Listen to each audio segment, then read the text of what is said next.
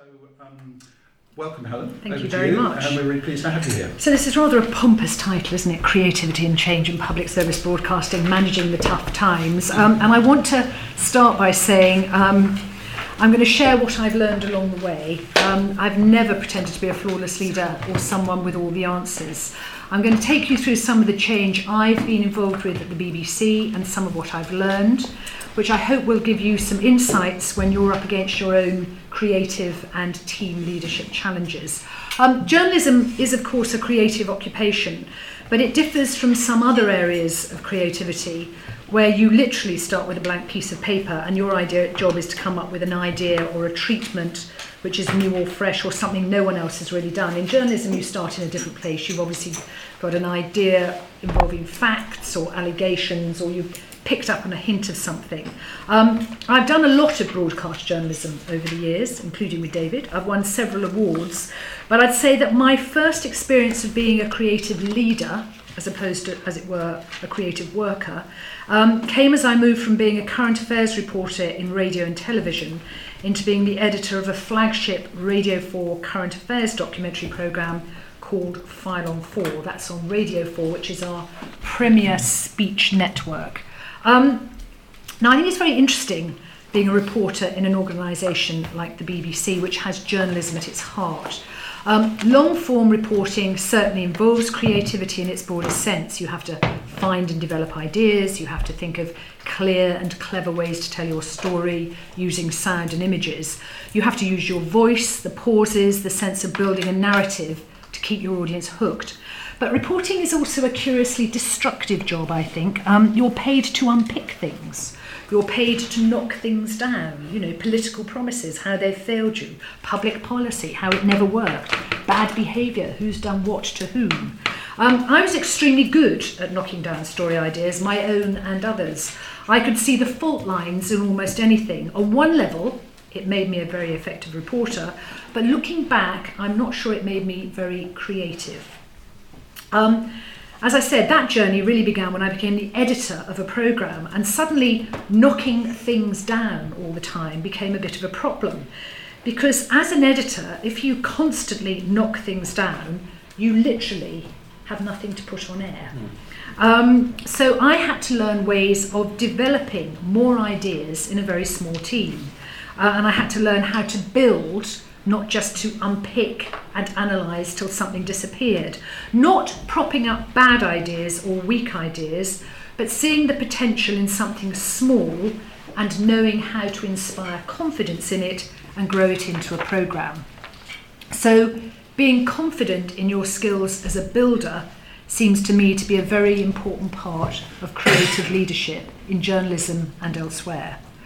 I moved up to being head of current affairs, and in a way that is also where I started commissioning more creatively, often commissioning against type. So traditional current affairs is intently serious, often has a sense of self-importance, certainly takes the moral high ground. I bow to you, John, sitting at the back of the room there. You know what I'm talking about.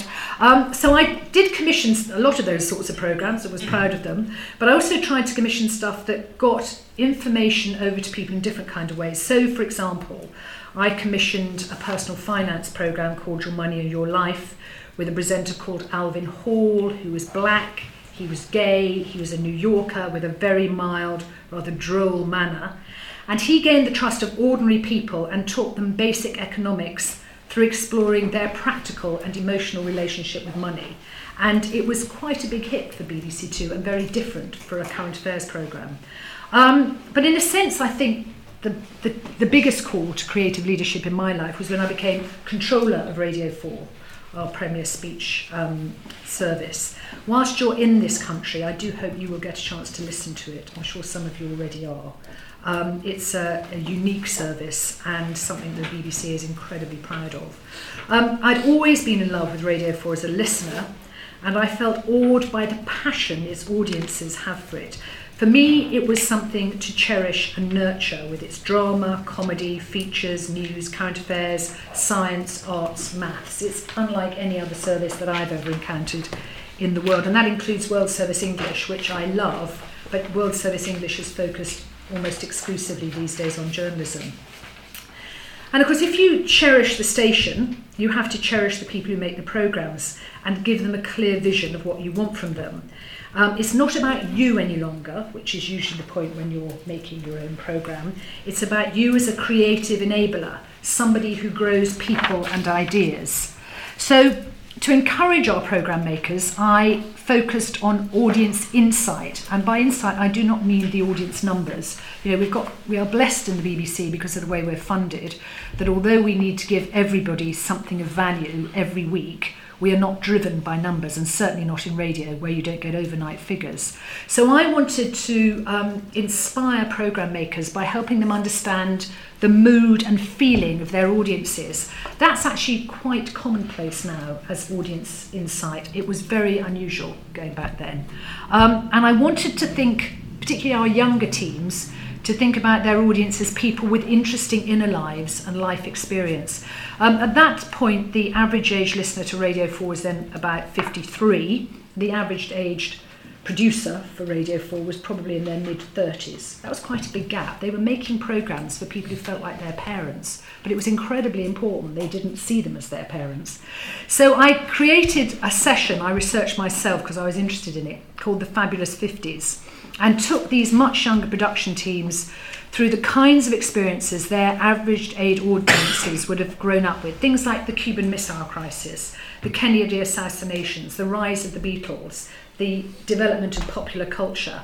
We developed a huge number of very interesting ideas for the network because of thinking about the life experiences of their average aged audience. I think I also trusted our audience. They're always regarded in Radio 4 as very, very conservative, particularly if you change the schedule. But actually that turned out to be a stereotype of them they didn't really deserve. So, for example, I did some groundbreaking scheduling. I did Stephen Fry reading the first of the Harry Potter books all day, one Boxing Day. I mean, the whole of FM we devoted to this reading. And we put the news and other programmes on Longwave. It was before social media, but I got about 200 letters, which in those days was a lot, saying things like, "How dare you do this? You know, you have devoted Radio 4 to the young." And I got one that said, "You bitch, resign now," which I thought was very un-Radio 4. But it was interesting. We did normally, Christmas is a television experience in this country. So we had to commission some special audience research of measurement. And actually 4 million people tuned into that day-long continuous reading. So it was a huge hit. And I then got a lot of letters from people saying they'd got together with a picnic basket full of food and 7 members of the family or their friends to enjoy listening to this experience. About that time too, Greg Dyke was our Director General, and he asked me to lead the creativity theme team as part of his culture change programme called Making It Happen. And it was there that I first learned from companies both in the UK and the States that what I'd assumed about creativity, which is that some people are just more creative than others, which I still believe to be true. But actually there are tools and techniques that you can use which demonstrably improve a team's creativity, by which I mean successful, innovative ideas. And actually, this kind of creativity development is a discipline, not just an art form. There was a huge amount of resistance to the idea that creativity can be a discipline, not just a force of nature, because in the BBC I think it's fair to say that just as we're in love with the idea of the romantic journalist, we're also in love with the idea of the auteur, the ideas person who, as I say, from a clean sheet of paper summons up ideas. And we're very lucky in the BBC. We've actually got lots of those kinds of people. But given how much we do, there are never enough of those kinds of people to produce enough ideas for the changing needs of our audience. So we developed at that point some creativity training, and that's actually gone on to be so successful that we now sell it to other companies around the world. So Sky News use it, and DR, the company that did The Killing, regularly send their people on our creativity training, which I thought is something we're very proud of. Danish TV, yeah. In fact, I was over there recently, and they're incredibly interesting in terms of the way they think about their dramas, because we in this country know The Killing, but actually they've got a string of real hits. And it's certainly not just down to our training, but we were enormously flattered that they sent us to that. But I think the thing about that creativity point is that what we encountered, this little team of us who wanted to get these ideas into the organisation, was enormous resistance. And I think it would be worth us just having a think about whenever you have to change anything, be it, make savings, change the way you run your newsroom, change the way you respond to your audiences, change an idea of something, you will meet resistance, because human beings intrinsically, and there's very few people who aren't like this, don't like change. And often they're right not to like change. Change is often not very good for people, and if it is, it might take a long while to come through, and there's very few people who like change for its own sake. But change is the nature of what we're all dealing with, given the digital world that we now live in. So I'll take you through a couple of examples of where I've had to manage big and difficult change. And the first was back in 2007 when I was director of BBC News and had to save about 20% of our budget over 5 years to be reinvested in changing strategic priorities. That meant closing around 500 jobs and then creating some new ones to be focused on the digital world.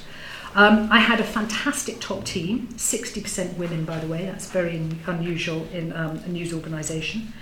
And we developed a plan to radically reinvent our newsroom. But we didn't start with the savings target, although we didn't forget it either. We started with how our audience's consumption of news was changing. And obviously I was helped in this by that early experience at Radio 4 about thinking about what the audience actually wants and is doing with its time. At the heart of our plan then was something we called My News Now, giving audiences the news they wanted, when they wanted it, whilst maintaining the old platforms, radio and telly, which remained and are still very strong. All of this sounds a bit obvious to your generation, the idea of news when you want it, but back then it was very, very new. It was radical 7 years ago, and we were effectively committing ourselves to a broadband future. And we were breaking some very profound beliefs within the extremely separate television and radio newsrooms, which had always assumed they would sort of remain unchanged. We were, of course, it was 7 years ago, incredibly unsophisticated about the impact of social media. We were a bit more sophisticated about the use of user-generated content because we were starting to get extraordinary amounts of film and photographs just sent in by the public. And the mobile and the tablet technologies were on the rise. Tablets weren't really there, mobiles certainly were. So my mantra for this piece of change was everything will bounce off the web. And we were effectively telling our staff that a revolution was about to take place. And to be completely honest, many of them were completely horrified. They could only see destruction and worse, chaos ahead. We thought initially we would instigate this new world when we moved to our brand new building in the centre of London. But as the clock ticked away and the building programme fell behind schedule, but unfortunately the savings targets did not, we pulled forward the date and decided to create the new multimedia newsroom in the old building. This is the one that's in West London that's now been shut up and is being turned into a hotel. We would effectively build a new news paradise in the ashes of the old building. And that was extremely tough. Looking back, I realised that without actually being aware of it, we did use some of the creativity tools and techniques we'd employed through our creativity training. So we created lots and lots of initial ideas, setting up small teams of staff from every level to develop new ways of thinking about things.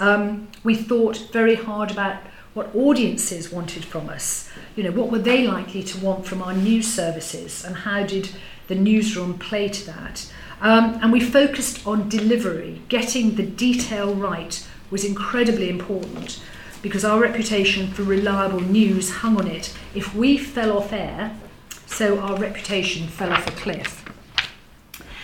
And we had to build in lots of reviews and iterative learning. That's learning by doing and looking at it and learning again, because the scale of the operation was so big, we couldn't do it all at once. I knew that I would always find the technical detail quite difficult, so I chose a brilliant deputy, Adrian Van Claveren, who both loved the technical detail but also whose job was basically to push this through.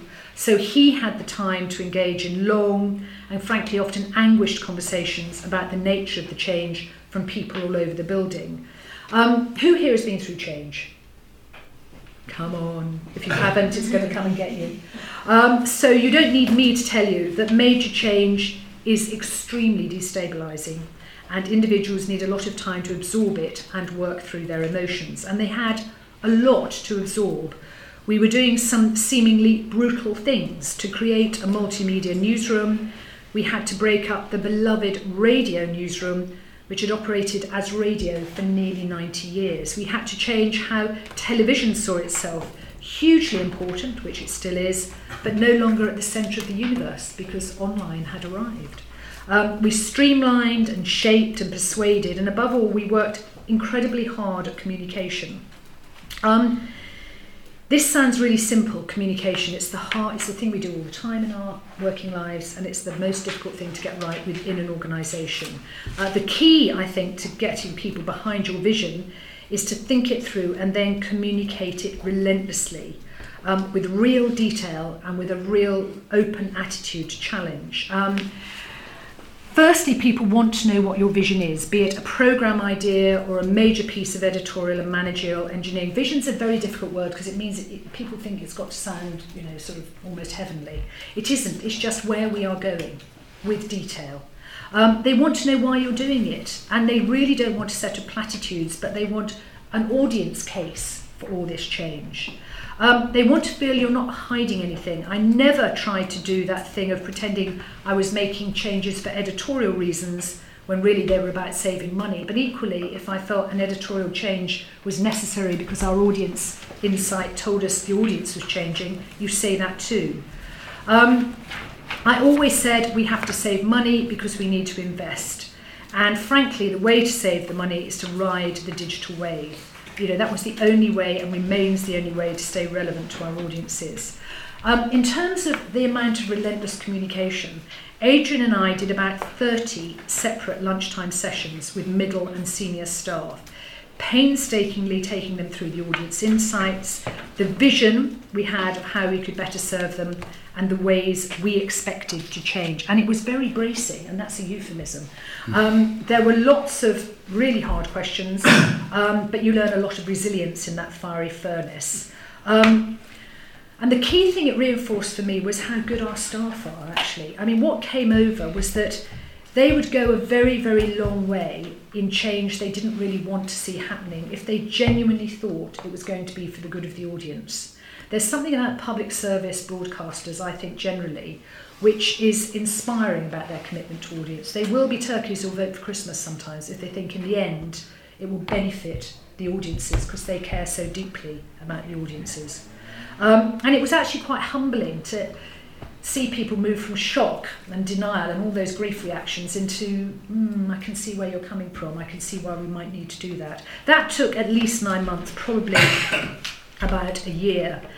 And eventually the moment came when I had to do the big speech to all my staff. That was over 2,000 of them around the UK and the world. We called it the Fidel Castro speech because it lasted 45 minutes and it went into there were no jokes, and it went into a lot of detail for which I made no apology, because if you're changing people's lives upside down, the least they deserve is some decent detail.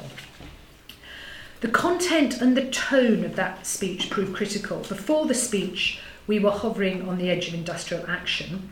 At the end, the then DG, Mark Thompson, congratulated me on what he called turning the dial, by which I think he meant shifting attitudes just enough for people to think twice about striking over a plan which was so obviously focused on the audience.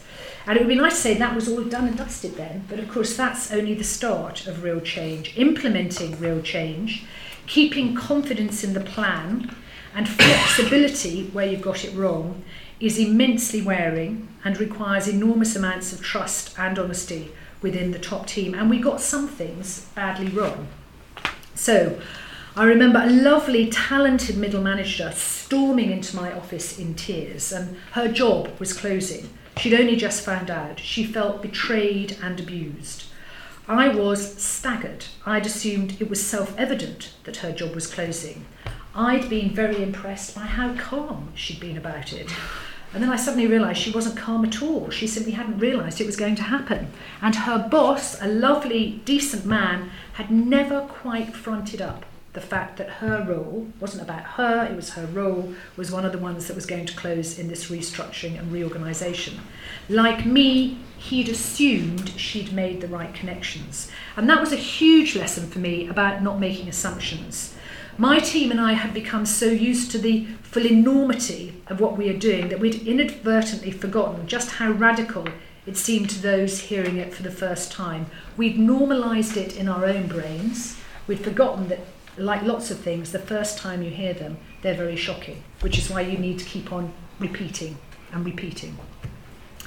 And actually, I think much worse, and I feel worse about this, is that we'd sort of temporarily forgotten that for every role we were closing, there was a real person in it doing a good job and caring just as much as we did about the BBC and our audiences. And there were other mistakes. We overcut in radio and had to reassign some of the tiny budgets they have. We totally underestimated how hot and noisy the new multimedia newsroom would be. We underestimated the amount of rubbish people would leave at their desks. Because if it's not your exclusive desk, why should you clear it up? I'll just leave that half-eaten sandwich on this hot desk. We forgot that there would be mice coming out of the holes during the knocking down of walls to eat the sandwiches. I mean, there were lots of really practical things. But actually, we worked through all of that. And having created a multimedia newsroom in a building, frankly, totally unsuitable for it, we were fantastically well placed to move our staff and all our programmes into the wonderful new building in Portland Place, the new broadcasting house, when it was eventually ready. I suspect most people in news have probably forgotten the detail of that journey. There'll be lots of stories about the mice, there always are. They've probably forgotten how once we were very divided into radio, television and online. And they'll certainly have forgotten that online was definitely the unloved stepchild. When I arrived, online and News 24, or the news channel as it became, were so unregarded that quite often when a story broke, people would forget to tell them about it. And that was one of the first tasks I had, was to make clear that they needed to be brought into the family. It's not that we don't do excellent radio and television news programmes now, and both of them are in audience terms very strong. But I think in news, each part knows that the whole of news is multimedia, and the excellent new news director, James Harding, has reorganised again because, of course, digital consumption is changing again. But I feel proud that we went through some really tough change through a small revolution and changed BBC News forever. That change will continue, but it was a big step. I'm now back in radio, where, as you can tell, I started. It's a great place to be. It's got good audiences, it's full of incredibly creative people devoted to their stations, and their many and diverse audiences. It has a touch of glamour. Sometimes you get to meet rock stars, sometimes you get to meet famous conductors of orchestras, and it's tons of fun most of the time. But even here, as I came in, we were having to make significant savings, because for those of you who don't know, the last licence fee settlement, we said we would absorb the cost of taking World Service Radio, BBC Monitoring and local television and S4C into the cost of the licence fee, which meant we've had a huge cost-saving programme, and we also said we wouldn't cut any services. So that's why we've been under the financial cosh. Radio, when I left news, I was running 8,000 people. I'm now running about 1,500. And you might think that change was easier in a small division. Actually, it's just as difficult, and in some ways it's more difficult because the dynamics are very different. So making cuts in news was hard, but we had a strong narrative. We were cutting to make investments in new services, which I could demonstrate that audiences would use and love. So our mobile phone service, which was something we invested in, has grown and grown and grown, and the news app is incredibly important. The other thing about news, as you all know, is that most parts of it are dependent on each other. Take away news gathering, and the news bulletins on radio and television don't happen. Take away current affairs, and those groundbreaking investigations which feed those news bulletins don't happen. And I'd also add that my news team had a majority of bright, practical, collaborative women as well as some wonderful men, which I think helped with the successful implementation of the plan. It's a stereotype, but I've always found news people very commonsensical in their approach, and in the end they get on with things. At BBC Radio, I inherited some fantastically good and creative controllers who I both admire and like very much. But they had very few mutual dependencies, and indeed in some cases were competing for the time and attention of overlapping audiences. So everybody who listens to our Radio 3 service, that's our classical music and culture service, almost certainly is also a Radio 4 listener. So they are intrinsically slightly rivals. A chunk of the Radio 4 audience loves Radio 2. Radio 2 is probably the happiest sound service that the BBC produces. It's the most popular radio station in Europe. And some people like to leave Radio 4 for a bit of light relief and go to Radio 2. So there's some intrinsic tensions there. And these radio stations are very successful. They've grown up very differently over the years. And in a sense, as Director of Radio, I'm rather like the holding company for all these different businesses. So when I arrived, the controllers had done great work separately, achieving about half the savings that we needed. But it was obvious to me that the only way we could find the rest was by joining up far more than we'd ever done in the division, developing a shared vision of radio which all of us could sign up to. We had to have an authentic and future-facing reason for change. We had to have a vision and a strategy for implementing that vision. And we also had to have a deep confidence and determination that we could do it. There's a great quote from Leo Tolstoy in War and Peace about how you win wars. And actually big change can sometimes feel like a war, hopefully not with the people you're working with, but against the forces of resistance. And Tolstoy says the strongest of all warriors are these two, time and patience. And I think if you're going through any kind of change, just hang on to that quote. There's also a third, which is resilience, but I'll come to that in a bit. Of course, there were real audience changes to change in radio, just as in news. Radio audiences are changing the way they consume. They're still listening in their millions in this country. We have record reach, attracting 48.3 million listeners a week, 91% of the UK population. And that audience is tuning in on average for over 21 hours a week. And yet, I kind of arrived on day one and thought week one, so what are the audience challenges? And within about 10 days, I've discovered that actually, for the past 10 years, there's been a steady fall amongst all age groups in the average number of hours per listener each week. And that's true of commercial and in BBC. It's most acute amongst younger audiences, where there's been a fall of a quarter in average hours among 15 to 24-year-olds over the same period. But which means that Radio 1, the BBC's most important youth brand, although it still has got a formidable 42% of the 15 to 24 audience, its hours amongst this age group have gone down by 32% in the last 10 years. I sometimes go and do speeches in kind of inner city schools, and talk to them about the BBC and about public service broadcasting. And I usually say, who listens to the radio? And not a single hand goes up. And that is a very chilling moment. And then I say, who listens to Radio 1? And quite a few hands go up. And I think, well, that's very odd. And of course, they don't understand by listening to the radio. What they mean is I listen on the telly, I listen on my computer, I listen on my mobile phone, I go onto YouTube. Equally, Radio 1 has a YouTube channel, which is the most successful radio YouTube channel in the world at the moment.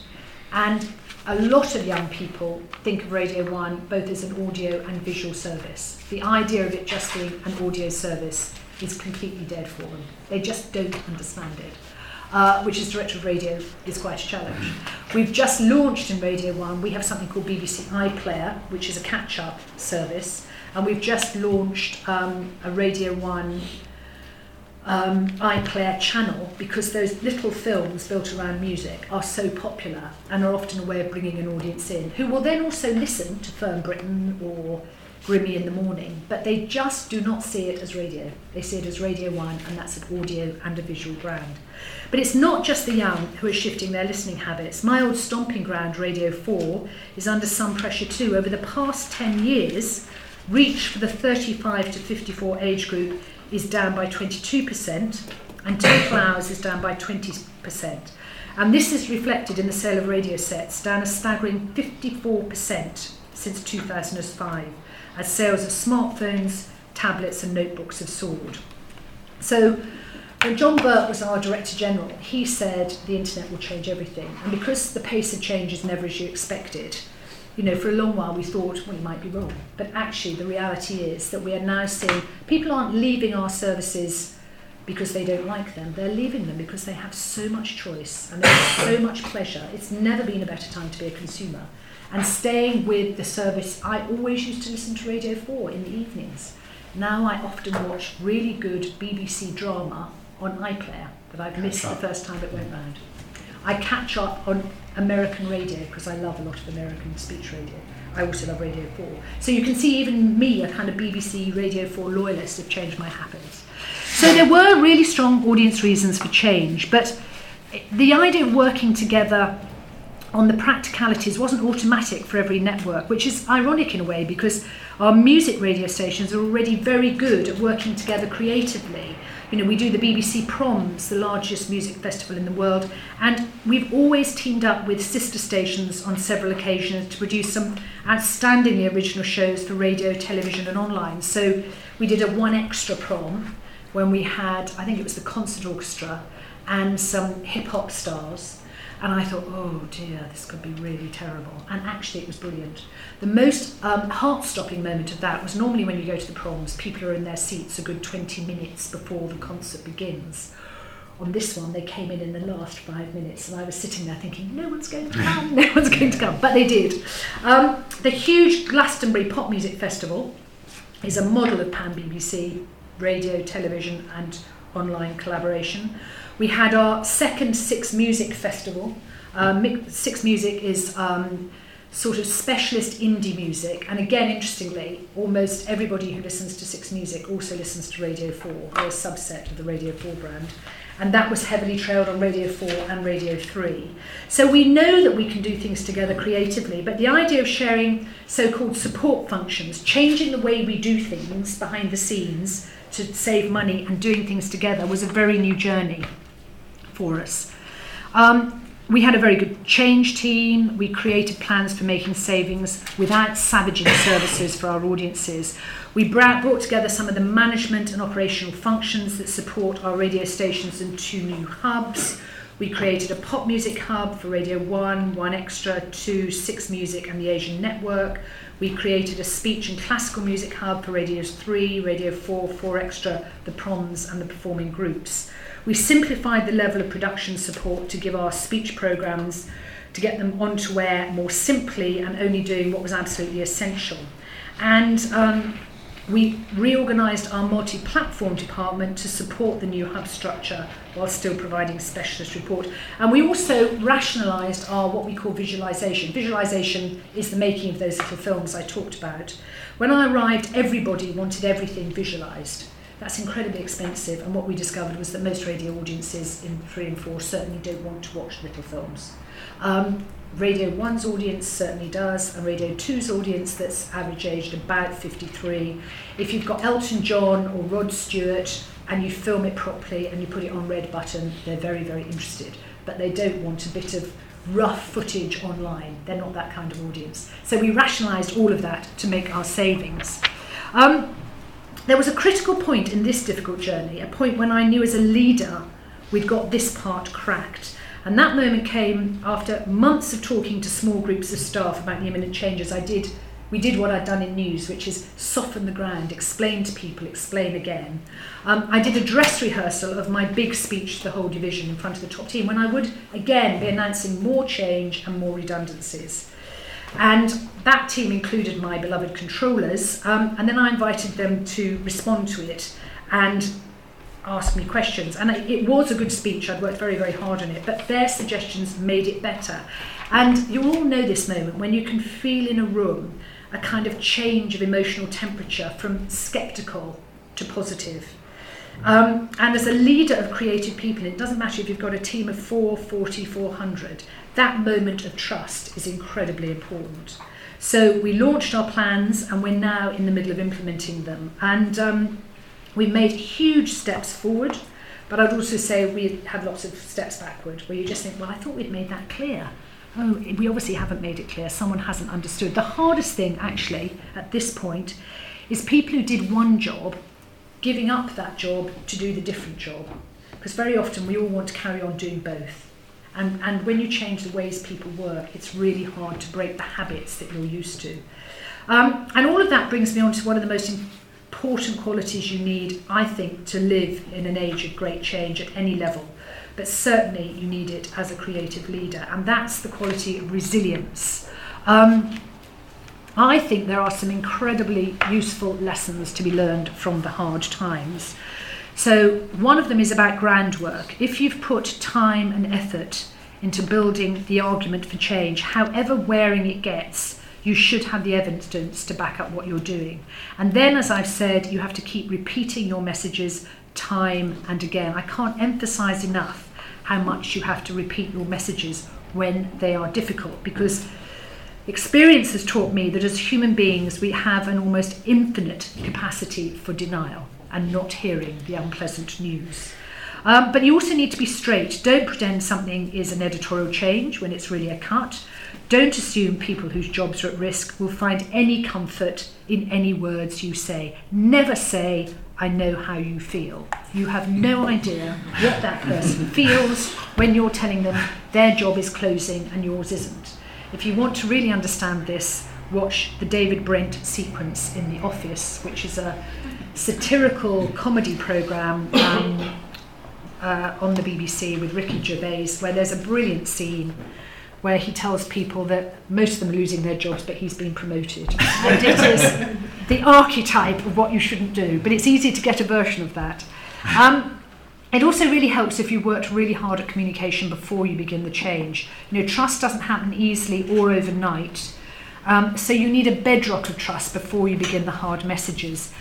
Build a strong and complementary team around you, and I mean complementary as in not giving each other compliments, but simpatico, a team that genuinely pulls together and who can feed back to you when you need it as a leader, but equally where you have complementary skills. You don't want people who have all the same skills, because you'll miss great gaps. Be clear and honest with yourself about what feedback you're getting, and if in your heart of hearts you know you've misjudged something, like I did about the radio cuts, change your plan. And then finally, and this is a key lesson of resilience in any situation, it's true if you're doing a really hard story, a difficult programme, or this kind of change. You've got to look after yourself. That might sound a bit obvious, even possibly a bit self-serving, but it is absolutely critical. If you get incredibly overtired or over-obsessed, you will lose perspective. And if you lose perspective, you will lose your footing on the ground, and that can be fatal. So a key strength in creative leadership is acres and acres of resilience.